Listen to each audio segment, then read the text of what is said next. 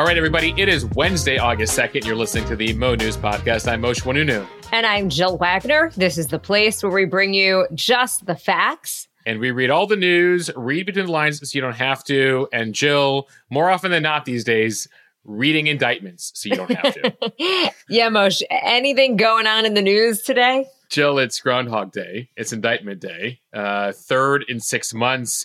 We also had a credit rating downgrade. I don't want to take away from your headlines, but it was quite a Tuesday, especially Tuesday afternoon.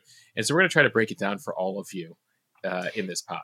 Let's just say we wrote the podcast and then we rewrote the podcast because a lot of breaking news pretty late in the day.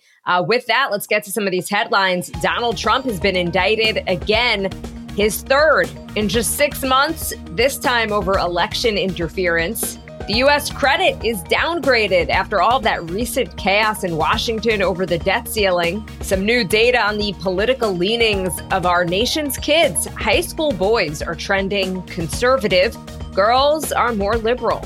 Don't call it a comeback. Bed Bath & Beyond returns, but online only and operated by Overstock. The singer Lizzo is being sued by some of her former backup dancers, and you'll never believe why. The U.S. women's soccer team has lived to play another day at the World Cup, but they seem to be lacking that 2019 magic. And Moshe is on this day in history. Jill, do you remember the rock legend Bob Zimmerman? You mean Robert Zimmerman? For those of you who don't know who we're talking about, big day in history for that musician. Okay, so we have been on indictment watch for a couple of weeks now, and Tuesday was the day. For the second time in 2 months, a federal grand jury has indicted former President Donald Trump. Once again, the special counsel is Jack Smith. This time around, though, he is being charged in connection with efforts to overturn the 2020 election leading up to the January 6th, 2021 attack on the U.S. Capitol. So the former president has been indicted on 4 counts. One is conspiracy to defraud the United States, quote, by using dishonesty, fraud, and deceit to obstruct the nation's process of collecting, counting, and certifying the results of the presidential election. The second charge, conspiracy to impede the January 6th congressional proceeding. The third, a conspiracy against the right to vote and to have that vote counted.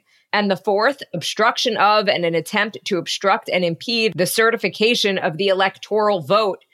Reading from that 45-page indictment, federal prosecutors say that Trump was, quote, determined to remain in power after losing the 2020 election. So for more than 2 months following Election Day on November 3rd, 2020, the defendant spread lies that there had been outcome determinative fraud in the election and that he had actually won. The indictment continues. These claims were false, and the defendant knew they were false, but the defendant disseminated them anyway to make his knowingly false claims appear legitimate, create an intense atmosphere of mistrust and anger, and erode public faith in the administration of the election. That line about the defendant, in this case, Donald Trump, knowing that those claims were false, Moshe, I think that that's really key here. Prosecutors add that Trump and co-conspirators organized fraudulent groups of electors and caused them to submit fraudulent certificates to overturn the election. Now, of course, this isn't Trump's only legal trouble. Back in June, Jack Smith charged Trump in the classified documents probe. Back in March, a Manhattan grand jury charged the former president for business fraud, for making hush money payments to porn star Stormy Daniels. But a lot of political analysts say that this case actually hits at the former president's most serious betrayal of his constitutional duties, the peaceful transfer of power. Right. It's pretty remarkable when you read through this indictment. We'll include a link in the show notes. This is a former president / current candidate for president who is charged with multiple counts of trying to subvert the democracy, trying to subvert the election, trying to use the Justice Department to conduct sham investigations, trying to use his vice president to overturn the election, exploiting the Capitol attack to try to cajole members of Congress to halt certification. 30 plus pages of examples here of what the president and his co-conspirators were engaged in. Jill, a light coup, some people have described this as. And notably, in the indictment here, Jack Smith tries to tell a story in his allegations that what Trump could have done legally and what Trump was doing illegally. And he starts out by saying Trump legally had the ability to claim fraud, to file lawsuits. to do a variety of things that, by the way, he did. But then those turned out not to work. So he took it to an illegal level. And that's when you have Smith here laying out the indictment, the conspiracy charges, and the obstruction charges, that Trump went beyond legal means to fight the results of the election. The pushback from the Trump folks is everything he did, totally kosher. They don't actually think the crimes alleged here are actual crimes. The Trump defense saying this is free speech, he's being prosecuted for free speech. If he gets prosecuted for this, no American has the ability to speak out whatsoever. That's what they're saying, at least so far in their first round of media interviews. At the same time, Jack Smith gave a brief statement to the media on camera on Tuesday, really trying to tie Trump to January 6th here. Effectively, what he's saying, it's sort of deductive here, that January 6th was a crime, and multiple dozens of people have been prosecuted for that crime. And they're saying that Trump, in the lead up to January 6th, was corrupting institutions, corrupting justice, corrupting Congress, corrupting people at the state level, corrupting his vice president. And that's what led to the illegal activities on January 6th. So basically, the 2 months leading up also involved illegalities. Here's a bit of what Jack Smith had to say. The attack on our nation's capital on January 6th, 2021, was an unprecedented assault on the seat of American democracy. As described in the indictment, it was fueled by lies. Lies by the defendant targeted at obstructing a bedrock function of the U.S. government, the nation's process of collecting, counting, and certifying the results of the presidential election.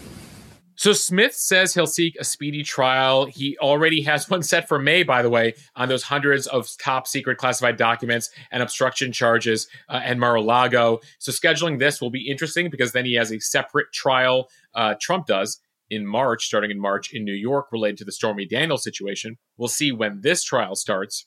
Jill, there are so many interesting details in the indictment, including a list of 6 anonymous co-conspirators. Well, not so anonymous. I think people in the media are gradually figuring out who these people are, and these people are figuring out themselves who they are and putting out statements. So there's 6 co-conspirators. They include Rudy Giuliani, Sidney Powell. You might remember her as one of Trump's attorneys. John Eastman, the attorney who came up with the theory that Pence could overturn the election, which everyone else in constitutional scholarland was saying that is not how the Constitution works. But you have a number of these people named in the indictment as well. So, Moshe, we saw with the other one of Jack Smith's indictments about classified documents that other people, Walt Nada and the groundskeeper, were actually charged themselves. In this case, no one else has been indicted yet. So what exactly does it mean that they are co-conspirators? Eventually, will they be charged here? It means they should be getting really good attorneys, Jill.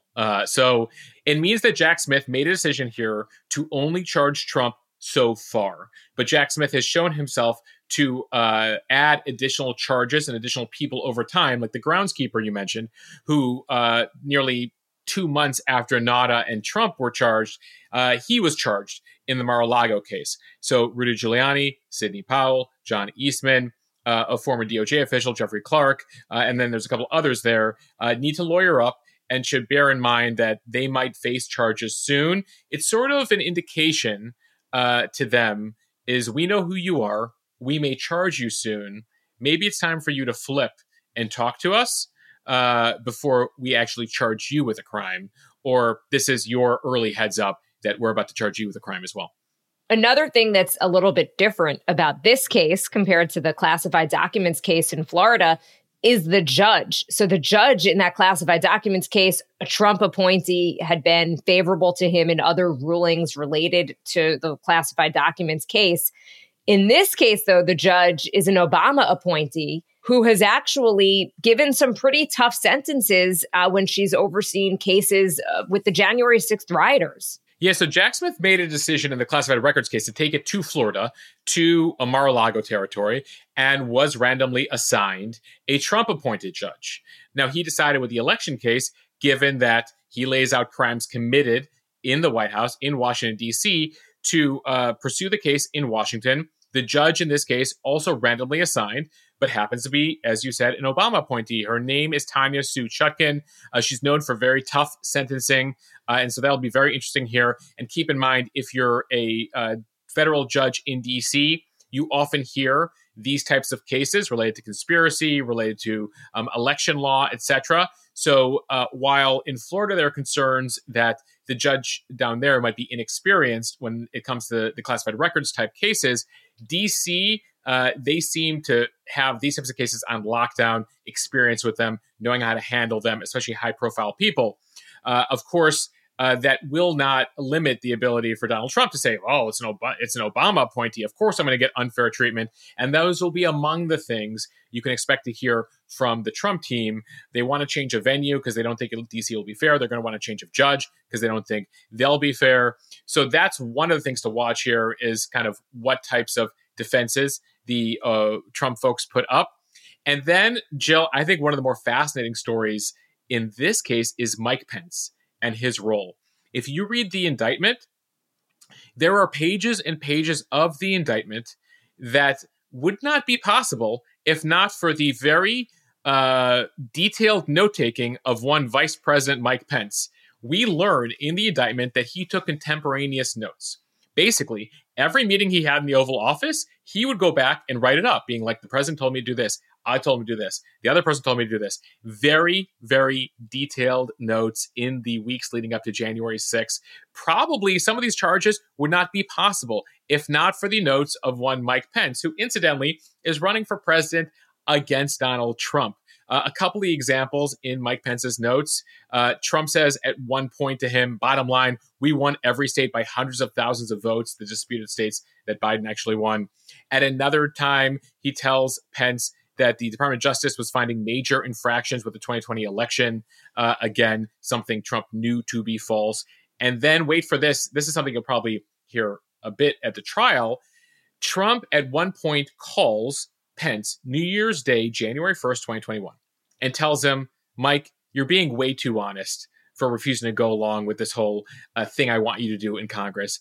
You're being, quote, too honest. So you can imagine that will certainly be used by the prosecution against Donald Trump here. Mike Pence acknowledging that he plays a starring role in this indictment, put out a statement on Tuesday saying, interestingly, today's indictment serves as an important reminder. Anyone who puts himself over the Constitution should never be president. So Mike Pence, after being a bit squishy lately on Donald Trump, doesn't really have a choice anymore. It's funny. I thought you were going to mention when Mike Pence called Donald Trump on Christmas to just sort of say, hey, Merry Christmas, Mr. President. And Trump was like, we need to talk about the election. And he's like, oh, my God. Yeah. So the indictment literally is day by day by day. And Mike Pence takes notes after every phone call. I don't know if anybody has friends like this, but he literally keeps a diary of everything the president told him. So this is the New Year's Day phone call where he's like, Pence, you're being way too honest about this, which clearly implies that was he intentionally lying? Well, when you call someone too honest, that's, essentially what you're saying. Either way, Jill, it is very likely that someone called to the witness stand at this trial will be Vice President Pence. So you'll have Trump in the courtroom and his vice president testifying against him as they go through his notes and the allegations he makes. He effectively sort of is the victim of crimes here when you lay out the indictment. So, Jill, it'll be fascinating because you literally have Trump and his supporters saying there is no crime here. This is like getting to be too much with all these indictments. And you have the other side saying this was a former president who was trying to illegally subvert the system. And so there is a lot at stake here in this case. And you could even say there's a Stormy Daniels case. Okay. There's a classified documents case. All right, arguments there, but we've seen other folks take classified documents, but Trump sort of took it to a new level. This is a very unique case. All right, Moshe, we could go on, but actually lots of other news to get to. A major headline on the economic front. All of that government dysfunction has consequences. Fitch Ratings downgraded the U.S. credit rating to AA+ from AAA on Tuesday, pointing to, quote, expected fiscal deterioration over the next 3 years, an erosion of governance, and a growing general debt burden. Fitch said the repeated debt limit, political standoffs, and last-minute resolutions have eroded confidence in fiscal management. You may remember in May, the agency placed the nation's AAA rating on negative watch, blaming the debt ceiling fight. And at the time, lawmakers in Washington were butting heads over an agreement that would keep the federal government from running out of money. President Biden signed that debt ceiling bill on June 2nd, just days before a potential default. The country's recent debt limit feud mentioned again in Tuesday's downgrade. Yeah, they effectively lay out, Jill, what they say is 20 years of deterioration in the U.S. And keep in mind, Fitch is one of the three agencies, along with S&P and Moody's, that evaluate companies or countries' ability to pay their debts. Now, something to make note of, AAA, obviously the best. AA plus, still very good, one of the highest possible ratings a country can have. Fitch says that the nation still benefits from a large, advanced, well-diversified, high-income economy. That said, the Treasury Secretary Janet Yellen pushing back on Tuesday, saying, I strongly disagree with this decision, saying it was arbitrary and based on outdated data, effectively saying, listen, we got through the last crisis. Why you got to punish us for it? Notably, though, the last time the U.S. faced a credit downgrade back in 2011, S&P downgraded the rating from AAA at the time down to AA+, so from outstanding to excellent. So basically from A+ to A here, that's effectively the credit rating equivalent here. And that downgrade also came back in 2011 after a debt ceiling standoff that nearly took us to the brink of not being able to pay our debt. But what you have here is a warning from the agencies to investors saying, America, a little unhealthy. So just beware before you buy up a bunch of their debt. And this has consequences because keep in mind, we function in America off of debt, right? Where we're in more than $31 trillion of debt as far as the government is concerned. It continues to go further into debt. Typically, when your credit rating goes down, that increases your interest payment. So it makes it more expensive to borrow money over time. And that's why that is so concerning to some folks on Wall Street. Initially, the overnight trading was down. We'll watch it today. All right, we have a lot more to get to in this podcast, including today's speed read, but we want to talk about one of our new partners here, and it's an amazing one for all of you with small businesses or, frankly, big businesses out there, or those of you who are ready to launch your own startup. Jill, how does this sound make you feel? Money, money, money, money. Jill is spot on there. That is the sound of a sale using Shopify. If you're a business owner, you're always looking for solutions to get your product to more customers. Shopify is an e-commerce platform that is revolutionizing millions of businesses around the world.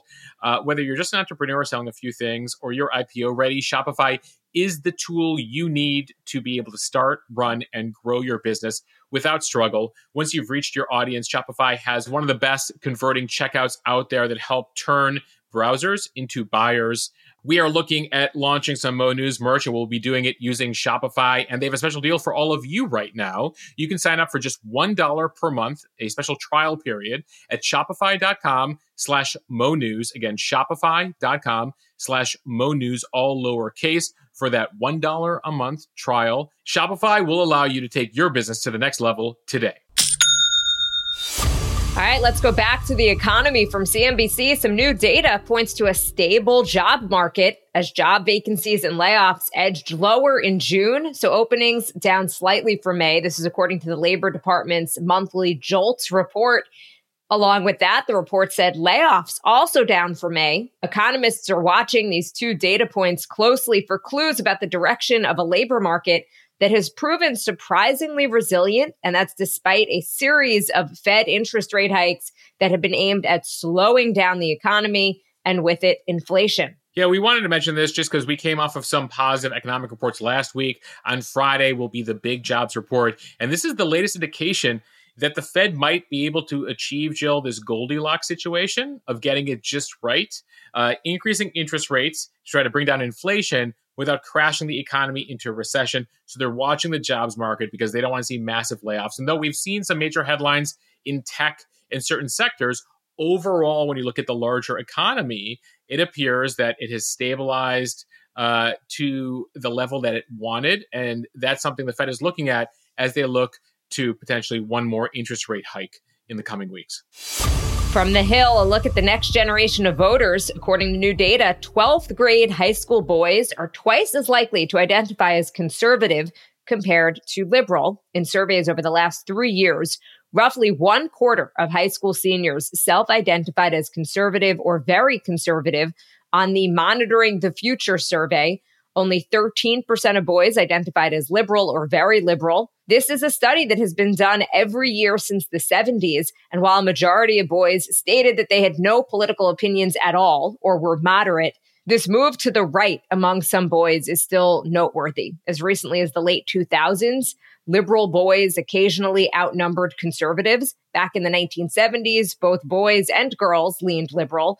And nowadays, it's the girls who are drifting to the left. The share of 12th grade girls who identified as liberal rose from 19% in 2012 to 30% in 2022.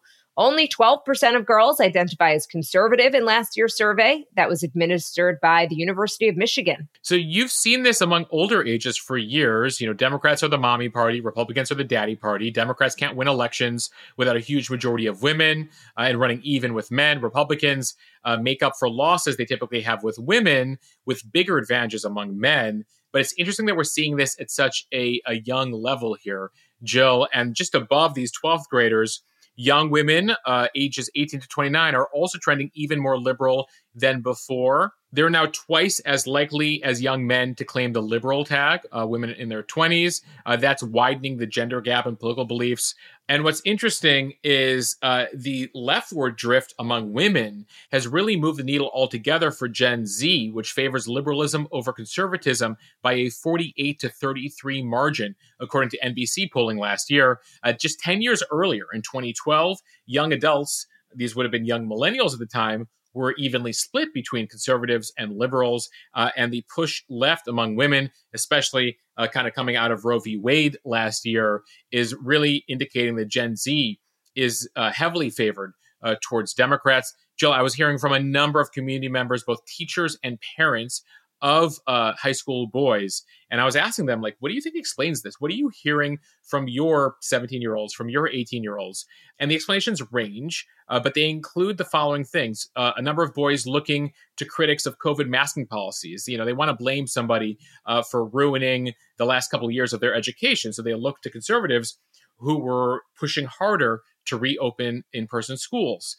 Also, there's a feeling among a number of boys that DEI, diversity, equity, and inclusion, is capturing all other groups except for them. Also, they're made to feel in some schools like as young men, they are to blame for society's ills. So they're turning to people who reject that. And then I simply got from a couple people, you know, that it's YouTube. The YouTube algorithm is giving them this bent, but that doesn't necessarily explain what's happening to girls at the same time. But I think it's fascinating, Jill, and how this manifests itself as this group becomes voters in the coming years will be really interesting to watch.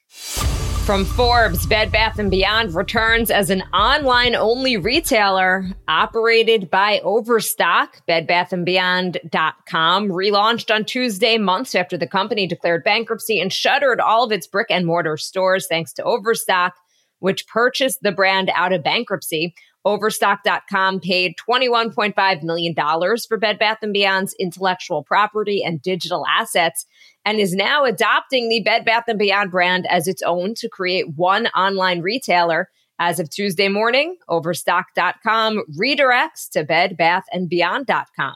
It lives, Moshe. It lives, Jill, and most importantly, what's the most important question? What about the coupons? Yes. What is the answer to that question? I still don't know. All right. So Fast Company is reporting that as part of the rebranding of Overstock to Bed Bath & Beyond, the company will be offering everybody 20% off any single item on its website and 25% off on its app. That's a move meant to entice all of us who have grown very used to these last few years, that 20% off big blue coupon. They used to arrive in the mail. You'd stack them up in a drawer. Now, they're saying that the coupons will not go out as frequently moving forward, but they will be coming via email. So it's a tradition. How do they say that, the masters? It's a tradition like none other. The Bed Bath & Beyond coupon will live on. Overstock has heard us on this podcast and everywhere else. It's interesting, Jill, that Overstock made this decision to take on the Bed Bath & Beyond branding here. They believe that it's a recognizable brand. And so ultimately, they went with it. So it sort of never went away, Jill. As I said in the beginning, don't call it a comeback. Okay, from NBC, 3 of Lizzo's former dancers have accused the singer of sexual harassment and creating a hostile work environment. This was all in a lawsuit filed Tuesday. They also alleged that she pressured one of them to touch a nude performer at a club in Amsterdam. The suit filed in Los Angeles Superior Court also accuses the captain of Lizzo's dance team of proselytizing to other performers and deriding those who had premarital sex while sharing lewd sexual fantasies and publicly discussing the virginity of one of the plaintiffs. They also allegedly subjected the group to an excruciating audition after leveling false accusations that they were drinking on the job. The dancers accused Lizzo of calling attention to one dancer's weight gain and later berating and firing that dancer after she recorded a meeting because of a health condition. Jill, there are quite some allegations in this suit for those who want to read. And we won't go into all the details. We try to keep this podcast relatively family friendly. But it is notable that this is happening. The accusations here are being leveled at Lizzo because Lizzo is a performer who is known for embracing body positivity, celebrating her physique. And it just feels like behind the scenes here, if these allegations are true, that they completely go against everything or many things Lizzo was saying in public. So the suit does name her, who, by the way, her real name is Melissa Vivian Jefferson, her production company, and members of her team as defendants. The suit doesn't say that Lizzo knew specifically about all these allegations linked to the dance captain, but they believe Lizzo was aware of the complaints about the dance captain. In addition to the accusations of hostile work environment, sexual harassment, the suit also brings claims for religious, racial harassment, false imprisonment, interference with prospective economic advantage, other allegations. Not every claim is brought against everybody, but this is certainly something that we'll be watching. I sort of reminded some folks who were messaging in, Jill, of the Ellen DeGeneres allegations. You know, that Ellen puts forth a certain image, but behind the scenes on her show, there were a bunch of employees feeling like they were completely mistreated. Moshe, I know one of the lessons that we have taken away here at Mo News is team building exercises should probably be a little bit more G-rated, which is why we are very excited for a Zoom cooking lesson. That's what we are doing to build camaraderie. We have that coming up next week. And by the way, it's not a reaction to this Lizzo piece. This has been long planned because we here at Mo News know that there's no better way to build camaraderie than cook together virtually. All right, from USA Today, the U.S. women are still alive at the World Cup, but barely. They needed a win or a tie to avoid being eliminated in the group stage for the first time ever at a World Cup or Olympics. The 4-time World Cup champions squeaked through with a scoreless draw against Portugal, a team that it had beaten in each of its previous 10 meetings. It was a far closer game than it should have been, but the tie was enough for the U.S. women to finish second in Group E and go through. So that's the good news. The bad news is that they're likely to face an old nemesis, Sweden, in the round of 16. Jill, it's going to be very interesting to see if the team can reset here. Remember, they're going for their third straight World Cup win. They won in 2015. They won in 2019. They're trying to pull off the three-peat here. But so far, it's looking a little murky lately based on the last couple of games. In the game against Portugal, they were turning the ball over, making passes into empty spaces, not finishing a lot of the chances they had. So they advanced to the knockout stage of the World Cup with their 0-0 draw versus Portugal, which means they will face the second seed out of Group E. That means they're facing Sweden, a familiar foe. The kickoff is at 5 a.m. Eastern on Sunday. For those of you, either you stay up really late on the West Coast or you wake up really early on the East Coast. So as you wrote here, get the coffee ready and see if they can sort of reset and get ready for the long run here as they make their run for a third straight World Cup title. All right, on this day in history, August 2nd, we start in 1776. The official signing of the Declaration of Independence took place today in Philadelphia. Try that trivia with a family member later today. So the Declaration of Independence was passed by a vote on July 2nd. That's the day John Adams actually thinks Independence Day should have been. There were some revisions made, and it was passed again on July 4th, the day we celebrate independence, but it was actually signed on August 2nd. So a little bit of Revolutionary War calendar trivia for you there. Let's fast forward to the 20th century. On this day in 1923, the 29th president, Warren Harding, died in San Francisco of a heart attack. He was 57 years old.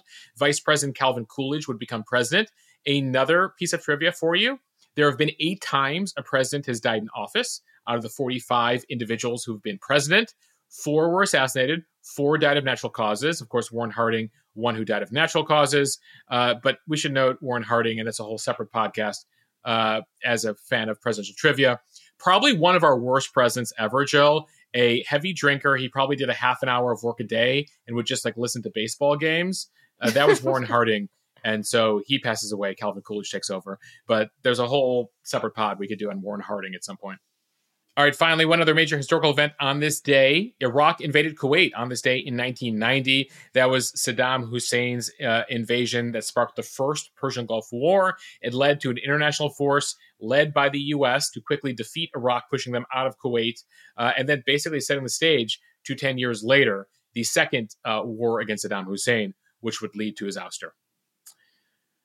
All right, and we end here with a bit of music history. 61 years ago today, 2 major moments on August 2nd, 1962. First, American Bandstand sees the debut of a singer named Aretha Franklin, who sings Try a Little Tenderness. So she made her big debut on American Bandstand on this day. Also on this day in history, Bob Dylan made his name change official, legally saying goodbye to his birth name, Robert Zimmerman. Hence the clue at the beginning of the pod.